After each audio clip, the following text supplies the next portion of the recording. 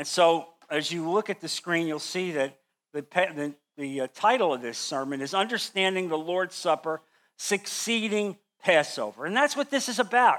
Because you understand when Jesus was together with the disciples that night before he would be taken into prison and ultimately crucified, he was celebrating the Passover.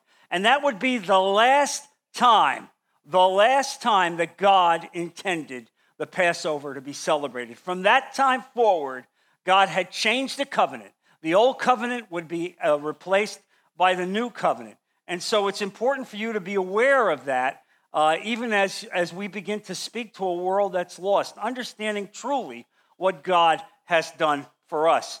And so first of all, the question is, what is the Passover? What is that about? Well, you know that the Jewish people were taken out of captivity in Egypt, and Moses led them out of captivity. They were there for 400 years. They went there voluntarily as they were serving, looking to be fed from famine.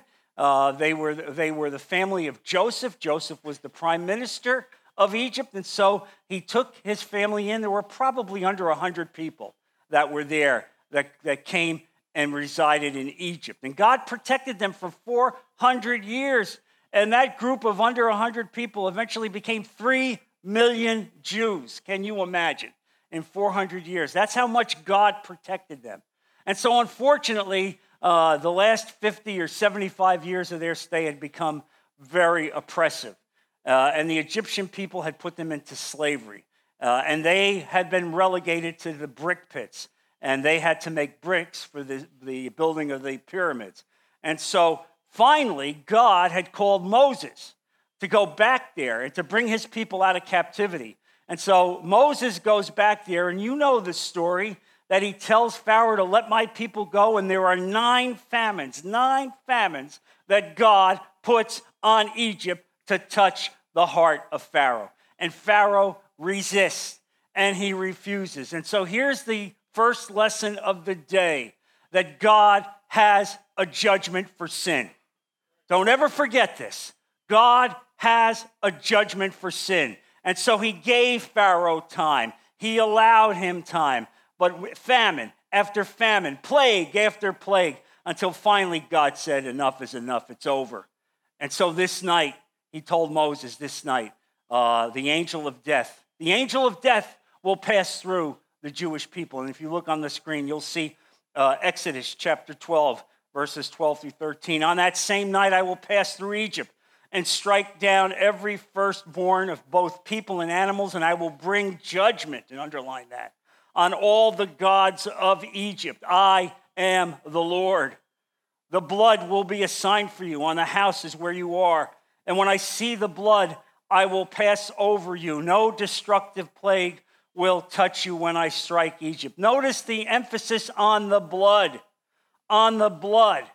God is making it clear that when the blood is put on the doorposts, and theologians say when that blood was put on the doorposts and on the side of the doors, it became clearly a cross. Can you imagine that?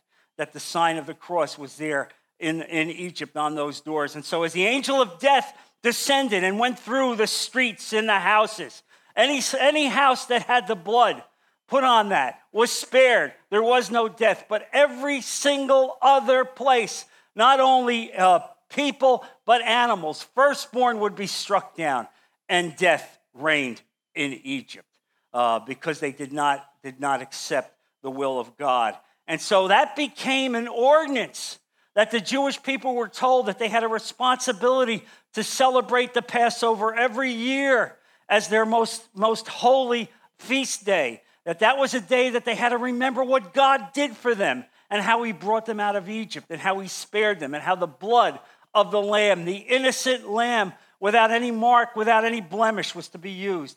And so really it became a clear understanding of the covenant of God.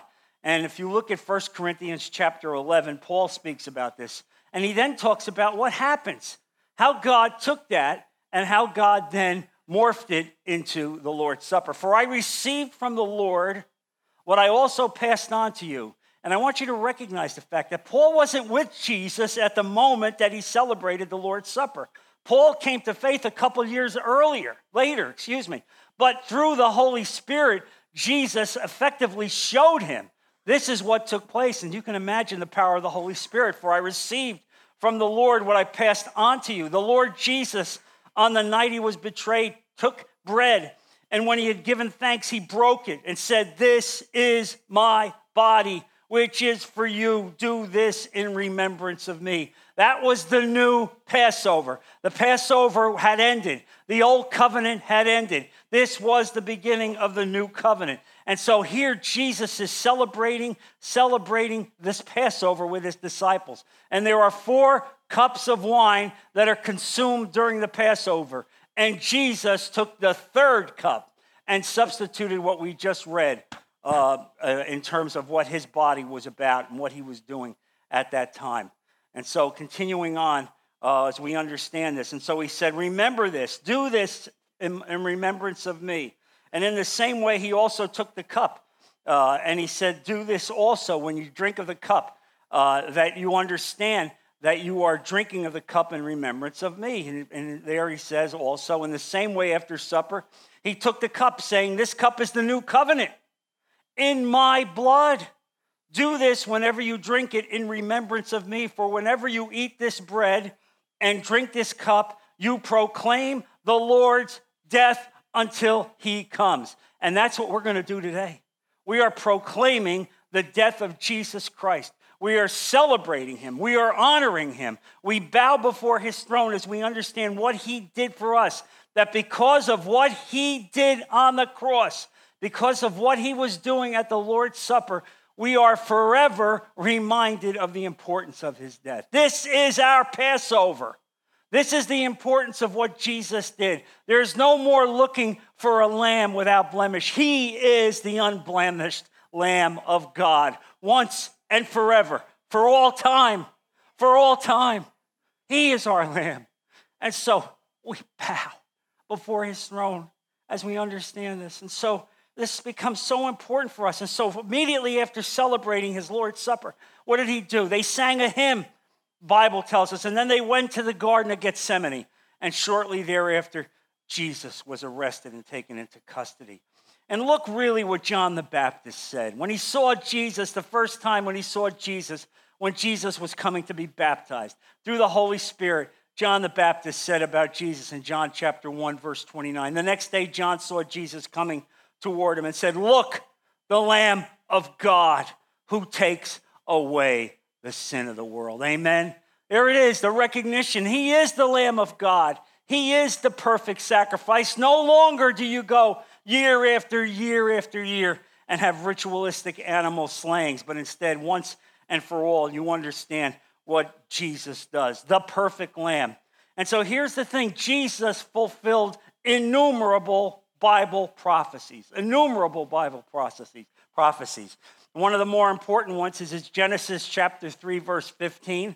At the Garden of Eden, when God himself pronounces a judgment on Satan, and what he says there to Satan at that time after Adam and Eve had fallen into sin, he says, "And I will put enmity between you and the woman, and between your offspring and hers. He will crush your head, and you will strike his heel." And that's exactly what happened. And we know Jesus will eventually crush the head of Satan. He will wipe Satan out. Satan will be defeated. Yes, Satan has taken his licks. Satan has imposed some of his will, certainly even to this day. But we know, we read the end of the story, and we win, and Satan loses. And so this becomes important for you to understand this. And so this becomes critically important for you to recognize that a new covenant has been created. The Passover is done. The Passover has been completed. God pronounced it finished, all right? And that should have been the last time Passover was ever to be celebrated. Thereafter, Passover was replaced by the communion table, by Lord's Supper. And so we recognize that there's a new covenant. And look at what Jesus says in Luke 22, verse 20. In the same way, after the supper, he took the cup, saying, "This cup is the new covenant in my blood, which is poured out for you." The new covenant, not the old covenant, the new covenant, the promise of God, the sacrifice of Jesus Christ for you in every way. And there's a great passage that explains this so well. Hebrews chapter 8, verses 8 through 13. You see it on the board. And there it says, "But God found fault with the people and said, 'The days are coming, declares the Lord, when I will make a new covenant with the people of Israel and with the people of Judah. It will not be like the covenant I made with their ancestors when I took them by the hand to lead them out of Egypt, because they did not remain faithful to my covenant, and I turned away from them, declares the Lord. This is the covenant I will establish with the people of Israel that time, declares the Lord. I will put my laws in their minds and write them on their hearts. I will be their God, and they will be my people. No longer will they teach their neighbor or say to one another, 'Know the Lord,' because they will all know me, from the least of them to the greatest. For I will forgive their wickedness and will remember the sins no more. By calling this covenant new, he has made the first one obsolete.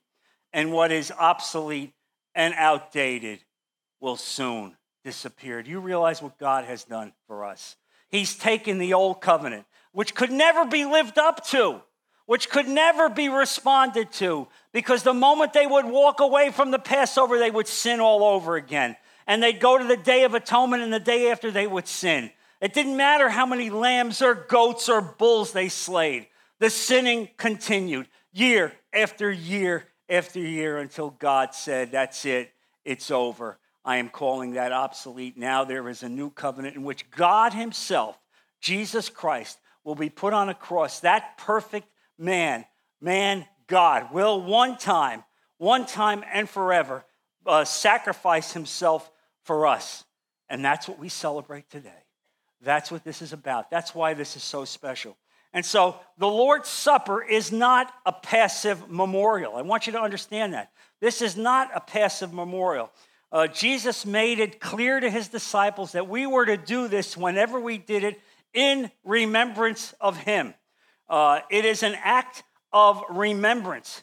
And Jesus said there in Luke 22, verse 19, "And he took bread, gave thanks, and broke it, and gave it to them, saying, 'This is my body given for you. Do this in remembrance of me.'" And so it becomes a memorial that we are to remember every single time we take the Lord's Supper. We don't go about it cavalierly. We pray before we take it. We ask God to search our heart. We make a commitment to God to become more like the kind of man and woman he wants us to be. We ask him to wash us of our sins, to forgive us, and to help us to be joined to the body of Christ. It is a memorial, first and foremost. Don't ever forget that. That's what it's about. Secondly, it is an occasion of thanksgiving. The Lord's Supper should be at a time when we give thanks to God and thanks to Jesus Christ for what he did. Can you imagine that the God of the universe would do this sacrifice for us and let us join at the communion table with him? That is your God. Nobody has this kind of relationship with God. That's what separates us from the world. There's no other place that you can come to a communion table and be having thanksgiving with God Almighty. It's only through the communion table, and you recognize it. He has saved us, and we have a responsibility. And third, it is a public proclamation. Let me make sure you understand it. A public proclamation, meaning we are telling the world who Jesus was. We are teaching the world about our commitment to Christ. We are teaching our children and our grandchildren and our families and our neighbors. We are telling all of them what Jesus means to us, and we are doing it, proclaiming it through the elements of communion. That is why I say that if you've accepted Jesus Christ, I don't care where you go to church, you're part of the body of Christ, and we invite you to take this communion with us because it's important. It's critical. If you're a Christian, you must take communion. You can't walk away. You must attach yourself to the body of Christ as you understand this. And so this becomes key, just as the Jews were told that they had an obligation to publicly proclaim God through the Passover. We have an obligation to publicly proclaim Christ through the Lord's Supper. And further, it is the new covenant. The old has been replaced by the new. Passover no longer exists. Passover has been completed. It has been surpassed. It has been taken place. In its place, Jesus Christ died. And so we have that new covenant. And so in declaring to those around us that Jesus Christ has done this, look basically at Matthew 26, verse 28. See what Jesus said. This is my blood of the covenant, which is poured out for many for the forgiveness of sins. There it is. That's what this is about. It's the blood of Christ being poured out for us to wash our sins. Just as God did it with animal sacrifice at the Passover, he's now replaced it with the new covenant once and for all. One sacrifice, once and for all, Jesus Christ and his blood. And such an incredible understanding of that. And so we have to declare to the world that this is the covenant. This is what controls. Look at Colossians chapter 2, verses 13 to 15. Again, speaking about what it means to have this new covenant. When you were dead in your sins and in the uncircumcision of your flesh, God made you alive with Christ. He forgave us all our sins, having canceled the charge of the legal indebtedness which stood against us and condemned us. He has taken it away, nailing it to the cross. And having disarmed the powers and authorities, he made a public spectacle of them, triumphing over them by the cross. Can you imagine the greatness of those words? That God has taken your sins away as far as the east is from the west, and he publicly triumphed over the forces of evil, even as they were arrayed on him in the Garden of Gethsemane. And it said that he sweat drops of blood because they tried to kill him. The forces of evil wanted him to stop dead in the Garden of Gethsemane. And yet Christ was protected by God because he knew what he had to do. He had to go to the cross. The cross was key. The cross meant everything. That was the nature of his mission in every possible way. And so we recognize that what he did for us is so incredible. And so when we celebrate this, that we remember all of this, we know his sacrifice, we know what he did. And one of the things that we're saying in the celebration of the Lord's Supper is that we expect him to return. And I can promise you this, he will return. He will come back. He will be back. And when he comes back, he isn't coming back as the baby in the manger. He's coming back as the Lion of Judah. And every knee will bow. Every knee will bow throughout the entire world. That is your Jesus. This is what we celebrate when we do this. And so look at 1 Corinthians chapter 11, verse 26. For whenever you eat the bread and drink this cup, you proclaim the Lord's death until he comes. This is part of what Lord's Supper means. We haven't talked about this often in church, but that's what it is. That's what you're proclaiming. Jesus is coming back. I believe he's coming back. And I want everyone in this room to know that, and I want everyone in this world to know it. That's what we do. That's how we celebrate what God is doing. And then furthermore, it becomes a moment of self-examination. And make no mistake about it. This is clear. This is why we don't do it every single week. We don't want it to get into a ritual. We want to reflect really what this sacrifice means. What was Jesus doing at that Lord's Supper? And every time you take the Lord's Supper, you have to self-examine yourself. You have to ask God to look at my heart, Father. Wash me, take away my sin, help me to be a better man, help me to be a better woman. Take anger and strife and disunity away from me, Lord. Let me be aware of my shortcomings. That's the prayer that we make. Look, we know that we're not perfect. The church is here because it's a hospital for sick people. We recognize we're sick. The difference between us and those out in the world is they think they're perfectly fine. But we know we're not. And we know that but for the grace of Jesus Christ, we would never be saved. And so this becomes an important part of self-examination, bowing before God. And so as you understand this and you come to terms with this, you recognize that this is the importance of what's taking place. And so we do this. And so you look at 1 Corinthians chapter 11, verses 18 to 22. And Paul was writing to the Corinthian church, which had become a mess. The church was divided. The Lord's Supper became a series of factions. People didn't honor Christ the way they should have. And can you imagine that this is only about 10, 15 years after Jesus celebrated the event? But you see how evil can get into a church. You understand? And that's the responsibility of each and every one of us, to call out evil, to call out sin, and to make it right and before the throne of God. That's what God is calling us to do. And so look at this Corinthian church. 1 Corinthians chapter 11, verse 18. In the first place, I hear that when you come together as a church, there are divisions among you. And to some extent, I believe it. No doubt there have to be differences among you to show which of you have God's approval. So then when you come together, it is not the Lord's Supper you eat. For when you are eating, some of you go ahead with your own private suppers. And as a result, one person remains hungry and another gets drunk. Can you imagine that this is in church? All right? Don't you have homes to eat and drink in? Or do you despise the church of God by humiliating those who have nothing? What shall I say to you? Shall I praise you? Certainly not in this matter.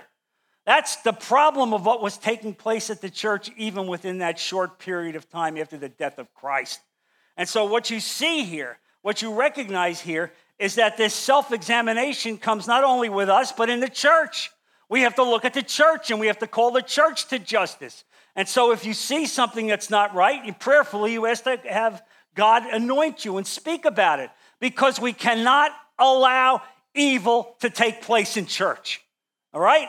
And so when you come to the communion table, when you bow before God, that's what you're asking God to do, to illuminate you and to unite the body of Christ, to recognize that we need to be unified. Look, as we understand this becomes a critical element of sharing, that there needs to be a unification within the church. That is another important part of the Lord's Supper. Unity within the body of Christ in the church. What does it mean? It means that we, as a church, the gathering in Naples, are unified. We are together. We serve God. It also means that we want unity within the universal body of God and Christ throughout the world, through all the churches. They need to have unity, all right? Because here's the thing. If a church is taking the Holy Supper, and within that church there are factions and divisions and evil and backbiting and persecution, they're violating the will of God. You understand? They're violating the will of God, all right? This is a serious thing. That is why the Corinthian church suffered illnesses. You realize this? I mean, when I reflected and prayed about this, I was wondering, what was it? Why was the Corinthian church suffering like this? It was suffering because they didn't take the Lord's Supper with the right degree of spirituality. This is a big deal. There is no greater deal than this. You need to be sober and vigilant when you do this. This is an important thing for you to understand. And so God is calling us to be unified. I want you to look, if you would, to Ephesians 2, verses 13 to 18, as Paul speaks about this very issue. But now in Christ Jesus, you who were once far away have been brought near by the blood of Christ.